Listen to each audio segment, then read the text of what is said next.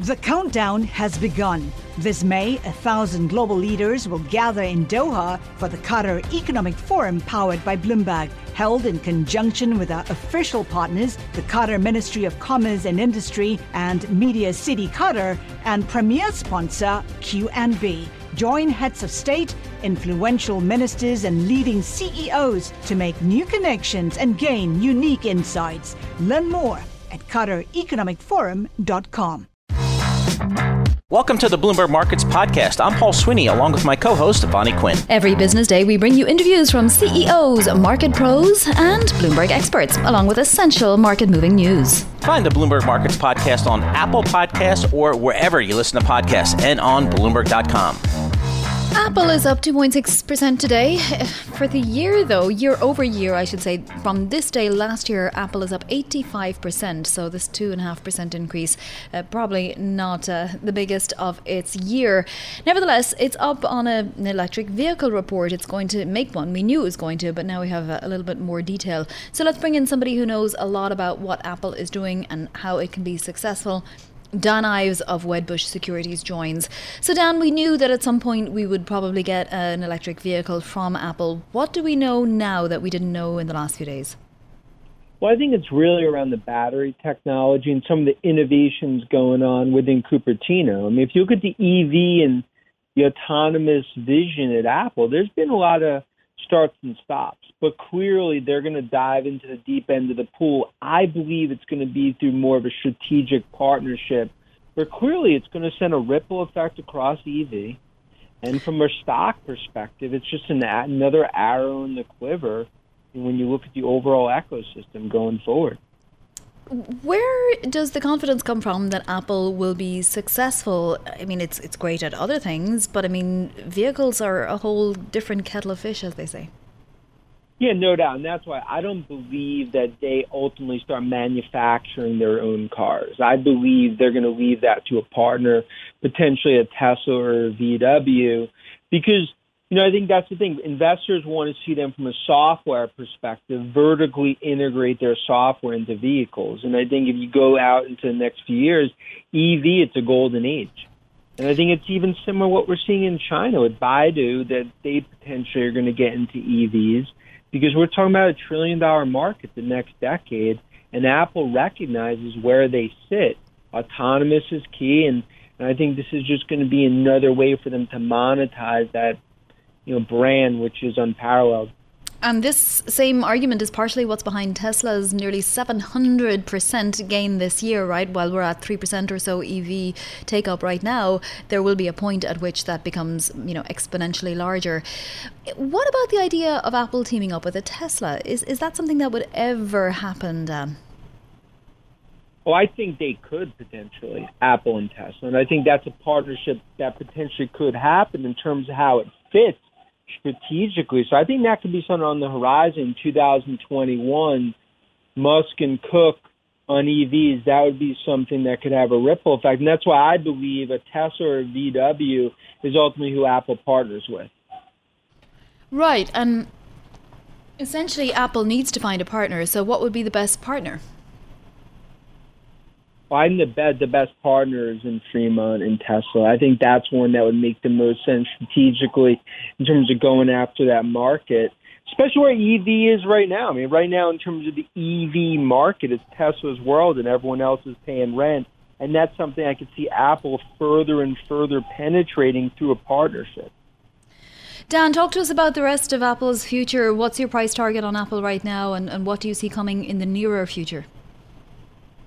Yeah, right now we're $160 price target, $200 bull case. I continue to view it as a super cycle. iPhone 12, I think it's really just playing out in terms of China. This is a key market. And to me, Apple is a stock that I think investors are just further and further appreciating in terms of what I view as an unparalleled upgrade opportunity. And that's why the super cycle thesis has taken hold. Amazing. Then I also want to ask you about the performance of Tesla on its first day in the S&P 500 and whether it adds to volatility. So obviously we saw a run up and then a little bit of a sell off. What happens? Does it settle into regular S&P action? Yeah, I think that was a bit of a sell in the news. Obviously, parabolic move into S&P 500 inclusion. It's really all about demand here. Demand looks very strong in terms of December, especially in China. That's really the linchpin to move the stock higher. And that's why, we have a $1,000 bull case on Tesla. And I think it just comes down to execution in this market. And you're seeing in China, too, where it's only 3% of all overall autos today. We think going to 10% till 2025. That's why right now EV is, I think one of the more transformational market opportunities we've seen in our last 20 years. Yeah, we'll for sure be watching that. I mean, a lot of people that saw that coming are benefiting, right? So I want to ask you as well about the solar winds and the hack. I mean, the cybersecurity industry, will this ultimately benefit it or hurt it? Well, for cybersecurity, I think it could have 300 to 500 bits of growth in the near term. I mean, this is what likely looks like probably the biggest cybersecurity attack, potentially in the history, and it's a black eye for the industry, but the beneficiaries are going to be massive because government agencies and enterprise, they're going to need to spend on companies like Zscaler, Tenable, Palo Alto, SailPoint, among others, and that's why you're seeing these stocks continue to move higher in terms of where cybersecurity is going, especially in the shift to cloud. And this is, obviously this attack just speaks to sophistication and threats. But that's a silver lining in this very unfortunate incident. It's bullish for cybersecurity stocks, and investors are continuing to move those higher. What are your top picks in the space right now, Dan? So top picks in cybersecurity are Tenable, SailPoint, Zscaler, as well as Palo Alto. Those are kind of names front and center that I think benefit here. And we believe cybersecurity stocks overall could be up more than 25% between now and the 2021. To me, in tech, taking a step back, it's cloud, cybersecurity, and overall FANG names led by Apple. That's the way to play this market. Amazing. Dan, thank you so much for all of that, all of your intelligence. Dan Ives, Managing Director of Equity Research at Wedbush Securities. Well, it's a pretty wild year for equity markets. We're up 15% in the S&P 500, but we dropped into, bear market territory more than that. In fact, we were down about 30-something% at one point in March. It's been an even wilder year for treasuries. We went from, 1.9-something% right down to 50 basis points, and we've retraced a little bit of that now. So let's bring in somebody who had to advise clients through this whole volatility. Lisa Shallot is the Chief Investment Officer for Wealth Management at Morgan Stanley, about $2.5 trillion in client assets. Lisa, how are you feeling as we approach the end of 2020? So, look, we're feeling bullish. Clearly, we believe that we're in a V-shaped recovery. Although it's unfortunate that we're currently experiencing this latest surge in the virus, we are constructive that potentially it will be the last such surge. As we get through the tough months of January and February, and get larger portions of the population vaccinated. But the underlying momentum in the economy continues to be very solid. I think, some of the backward-looking data that we've gotten over the last 8 weeks, it, showed that there was slowing in November and December. As you noted, the consumer confidence numbers fell more than expected. But, the passage of this fiscal stimulus bill should put a floor underneath confidence, and that combined with the vaccine should be able to bridge us to a full recovery by the middle of next year, and we think markets can kind of get to 3,900. 3,900. So more room to go. Obviously, you said you're bullish. I mean, if you had stayed in the market, if you had kept your nerve this whole time, you'd be quite happy. But now I wonder what's priced in, Lisa, and what's left to price in. Surely some of that good news is already priced. Yeah, look, I think that the reason markets have stalled out here at the end of the year is in part not just about sentiment about the virus itself, but It's about the fact that we don't have a lot of more positive catalysts to go. This is a market that has priced an extraordinary amount of what has proven to be upside surprises, right? Whether we're talking about the speed of recovery, whether we're talking about the fact that retail sales have held up, whether we're talking about the fact that consumer balance sheets have not deteriorated, credit card charge-offs are not skyrocketing, bankruptcies are not skyrocketing, the stimulus measures, thus far appear to have worked. And we are looking at consensus forecasts for corporate profits next year to actually be up year over year about 25%. So that's a lot of good news, and that's certainly what a forward price earnings ratio of 22 times tells you. And so this is a market that's going to have to digest and let a little bit of Main Street and reality and the numbers catch up to the anticipation. But we think that next year, stocks, at least as measured by the index, can be up another, 5-7%. For those clients, however, that need, something more than that are looking for 10% or 15%, what we've said is you got to look at individual stocks. You got to look outside the U.S. You got to look in small and mid caps because the index itself is really pretty rich. What about stocks that had been overlooked, such as financials, where we saw a massive rally yesterday, Goldman Sachs, JP Morgan and so on, after the buybacks and dividends news? They're, undervalued according to some value investors right now. So are certain areas of healthcare. Anything in those areas attract you, Lisa? Absolutely. So our number one idea for 2021 is financials.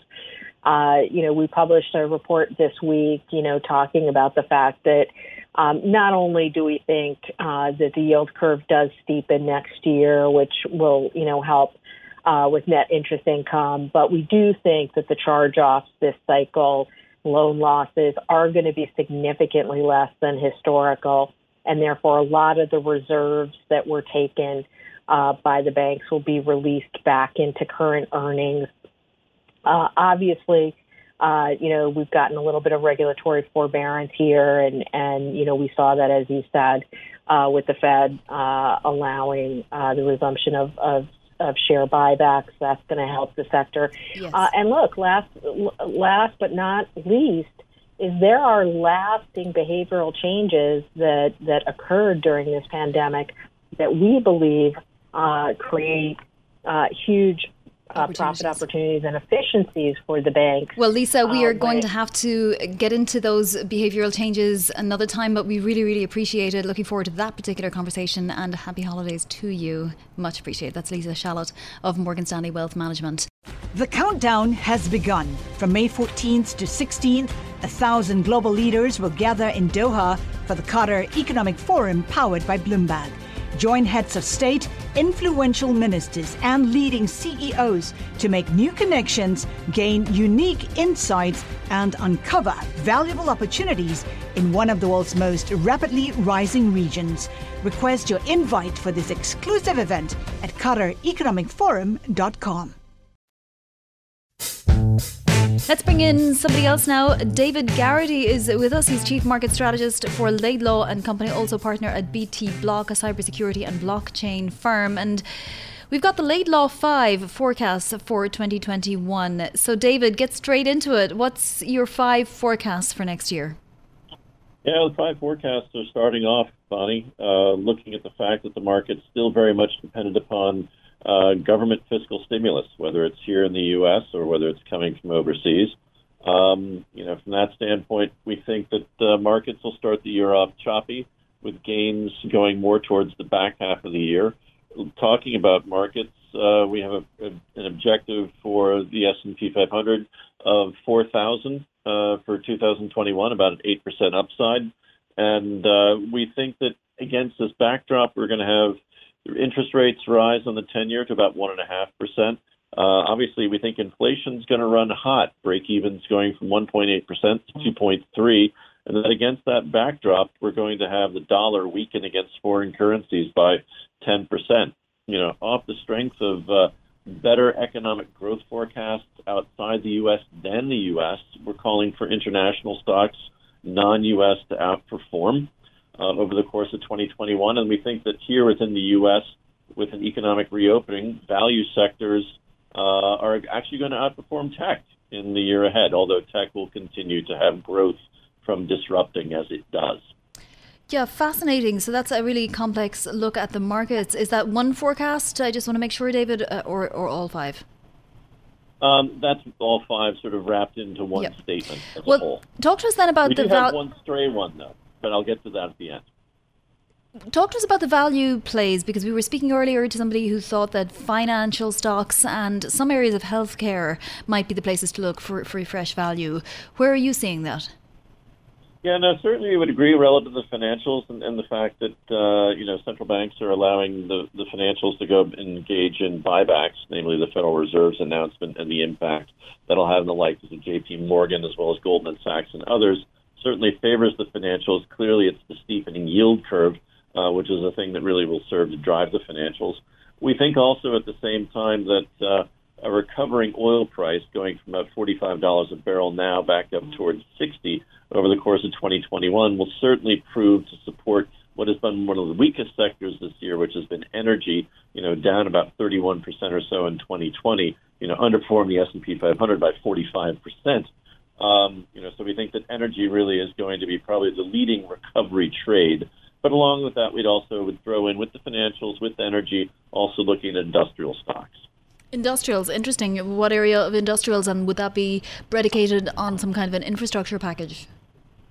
It may be very much driven by an infrastructure package. Certainly we've seen positive performance coming out of the likes of Caterpillar so far here in the fourth quarter of 2020, but we think that there's further upside relative to that. We certainly think that, the ground is set in the U.S. to see a good infrastructure program being put in place. Hopefully Congress cooperates, but that's what's going to keep people, we think, in the markets perhaps somewhat on hold until we get a better idea as to whether we're really going to become bipartisan in 2021 and not necessarily as partisan as we've been.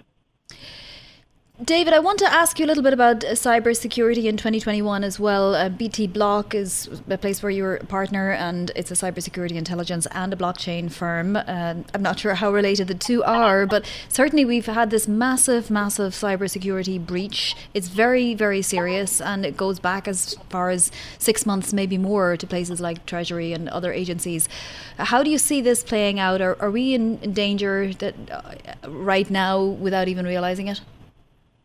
And to the extent that people have gone more and more online over the course of 2020 as work from home became the new normal and is likely to extend into 2021, the fact of people having information observed or leaked certainly grows. And from the standpoint of what we've been doing within BT Block have been, developing improved ways of managing passwords. One of the things that was the major weakness within SolarWinds was that they really hadn't practiced anything near decent password management discipline, and that's what created the open window, if you will, that others were able to come in from, especially from Russia.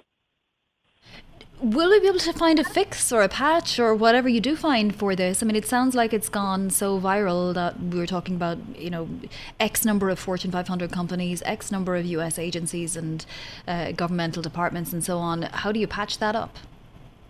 Yeah, I mean, the issue that you had with the SolarWinds hack was that there was essentially code that was put into software updates that they were sending out to all their installed clients, both government agencies as well as also private sector entities.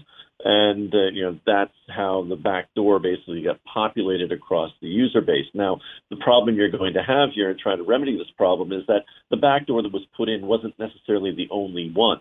There are also other additional means of establishing backdoors into various systems that have been populated as a result of this hack. So trying to find a way to actually go through and clean it up is going to take some extended period of time. Relative to government policy, there clearly is an opportunity and a need here on the policy front to basically become more unified as regards cybersecurity, how it's practiced, not just within the government, but across the U.S. as a whole. David, if there are some stocks in that area that you would recommend, we'd be very grateful, not just cybersecurity, but also the blockchain. In terms of looking at blockchain, there have been a number of vehicles. We think that, ARK Investment Management has had a blockchain ETF that's out there that's very good in terms of highlighting some of the stronger names. ARK Investment Management, through their disruption or innovation ETF, had a banner year, up 152%. Granted, it might have been more due to Tesla in terms of their vehicles. But, I think over the course of 2020 merging, there will be more names that we'll be looking at and be happy to highlight at that time. Great. Well, David, thanks so much for joining us today and have a wonderful rest of your year. David Garrity is Chief Market Strategist at Laidlaw & Company, also partner at BT Block, a cybersecurity intelligence and blockchain firm, on there to talk about his Laidlaw 5, those forecasts for 2021. The countdown has begun. This May, 1,000 global leaders will gather in Doha for the Qatar Economic Forum powered by Bloomberg, held in conjunction with our official partners, the Qatar Ministry of Commerce and Industry and Media City Qatar, and premier sponsor Q&B. Join heads of state, influential ministers and leading CEOs to make new connections and gain unique insights. Learn more at QatarEconomicForum.com. Hospitals are deluged in the United States. In places such as California, ICU capacity is down to less than 2.5% right now, and of course fatalities are climbing. Let's bring in Sam Fazali, Senior Pharma Analyst and Head of EMEA Research at Bloomberg Intelligence, to talk about this, obviously, as well as the vaccines and this variant that we're seeing in the United Kingdom that may already be in Germany and France. Sam, how important is it to stress that this is a variant and not a new strain? Oh, hi, Vonnie. So, look, it's nomenclature, scientific nomenclature. A strain, SARS-CoV-2 is a new strain of the coronavirus versus SARS-CoV-1 and MERS. So, it's just to be pedantic. Is the right way to put it. This is a variant because it's the same family still. Does it mean that the current vaccines will also work against it, or do we know that yet? So we don't know for sure. There are lots of reasons to remain optimistic. The vaccines will be, apparently, at least the Pfizer-BioNTech one, the immune response they've seen to it does not seem to correlate with the areas where the mutations are. But mutations can also change the shape of this, the conformation, if you like, of the spike protein, which is being targeted by the vaccines. So it might diminish the efficacy. But luckily, we're starting at 95% efficacy. So it's going to be quite good to see what that might be. Even if it's 50, 60, 70%, it's still a pretty serious help in managing the pandemic. Now, this particular variant, we know that it's more contagious. Do we know how people are reacting when they get it? Is it the same type of reactions? Are they as sick? Are ventilators something that come up? It's too early to tell. The only way we'll know is in a few weeks' time as hospitalizations and mortality data come through, and then you can see what variant of the virus was causing those issues. You need the data to be able to tell, and just by looking at the numbers, it's impossible to be able to tell because, as you rightly said, if the ICUs are jam-packed, then people's mortality is likely to go up because they can't deal with them better. So those are key elements that some serious science needs to be done to figure it out. The measures being taken, so lockdown and various countries restricting travel into their countries from the United Kingdom for various amounts of time, and those may get extended. Is that the right thing to do? Yeah, it's possible that it's a bit late in terms of shutting the stable doors after the horse has already bolted, and it's possible that the virus has evolved the same mutations. We've seen it already in South Africa, very similar mutations, not identical, but very similar mutations in other countries. And I would be amazed if it's not already in the United States. So that's the key thing here. I'm going to repeat that. Sam Fazali, who is head of our pharma analytics and really has been on top of everything coronavirus related, understands it all, says that he would be amazed if this new variant is not already in the United States, a variant that is more contagious. Sam, the longer that this, COVID-19 plus its variants get to linger in a country and in the world, the more mutations we'll have, right?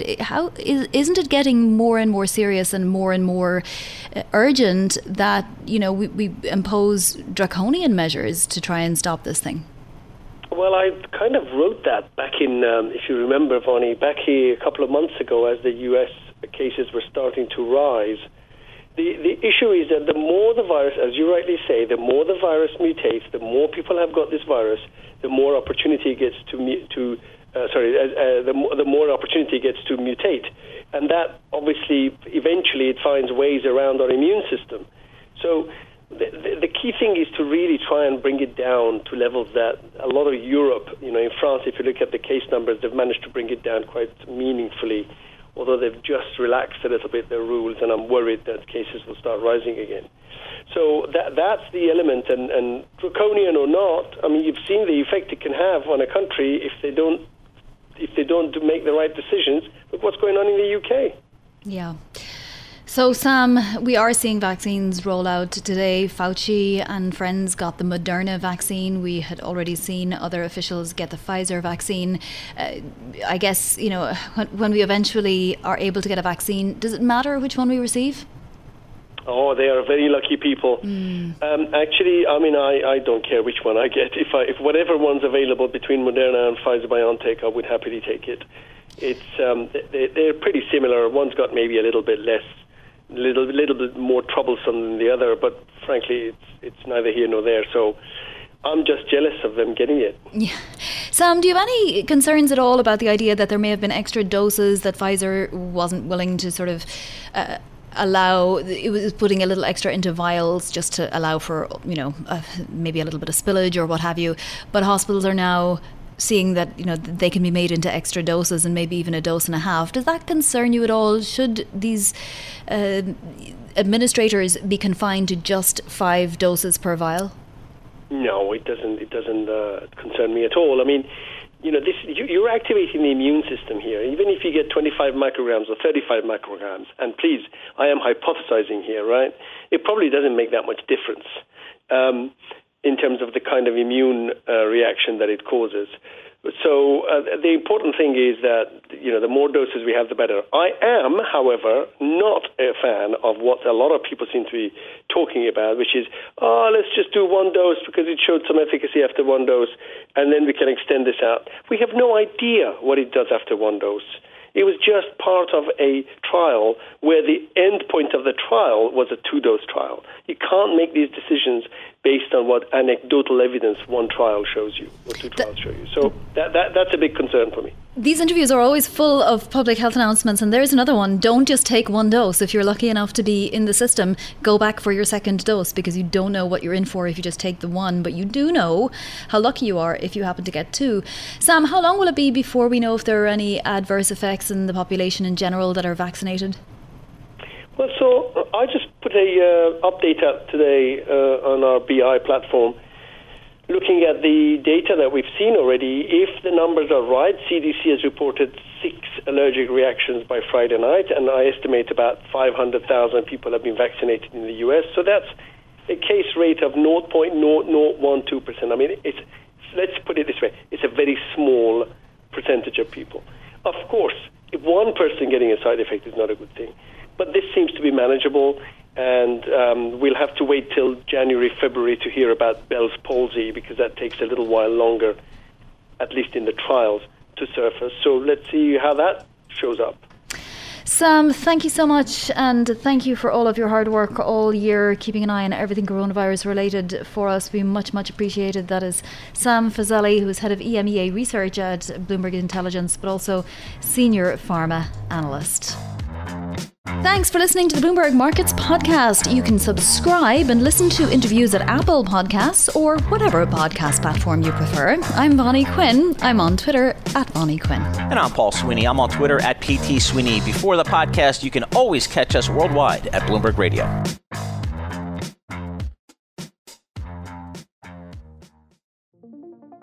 What could you do if your data was working for you and not against you? With Bloomberg delivering enterprise data directly to your systems, you get easy access to the details you want, optimized for higher level analysis, and financial data experts committed to helping you maximize your every move. Our data is made for more, so you can show the world what you're made of. Visit Bloomberg.com/enterprise data to learn more.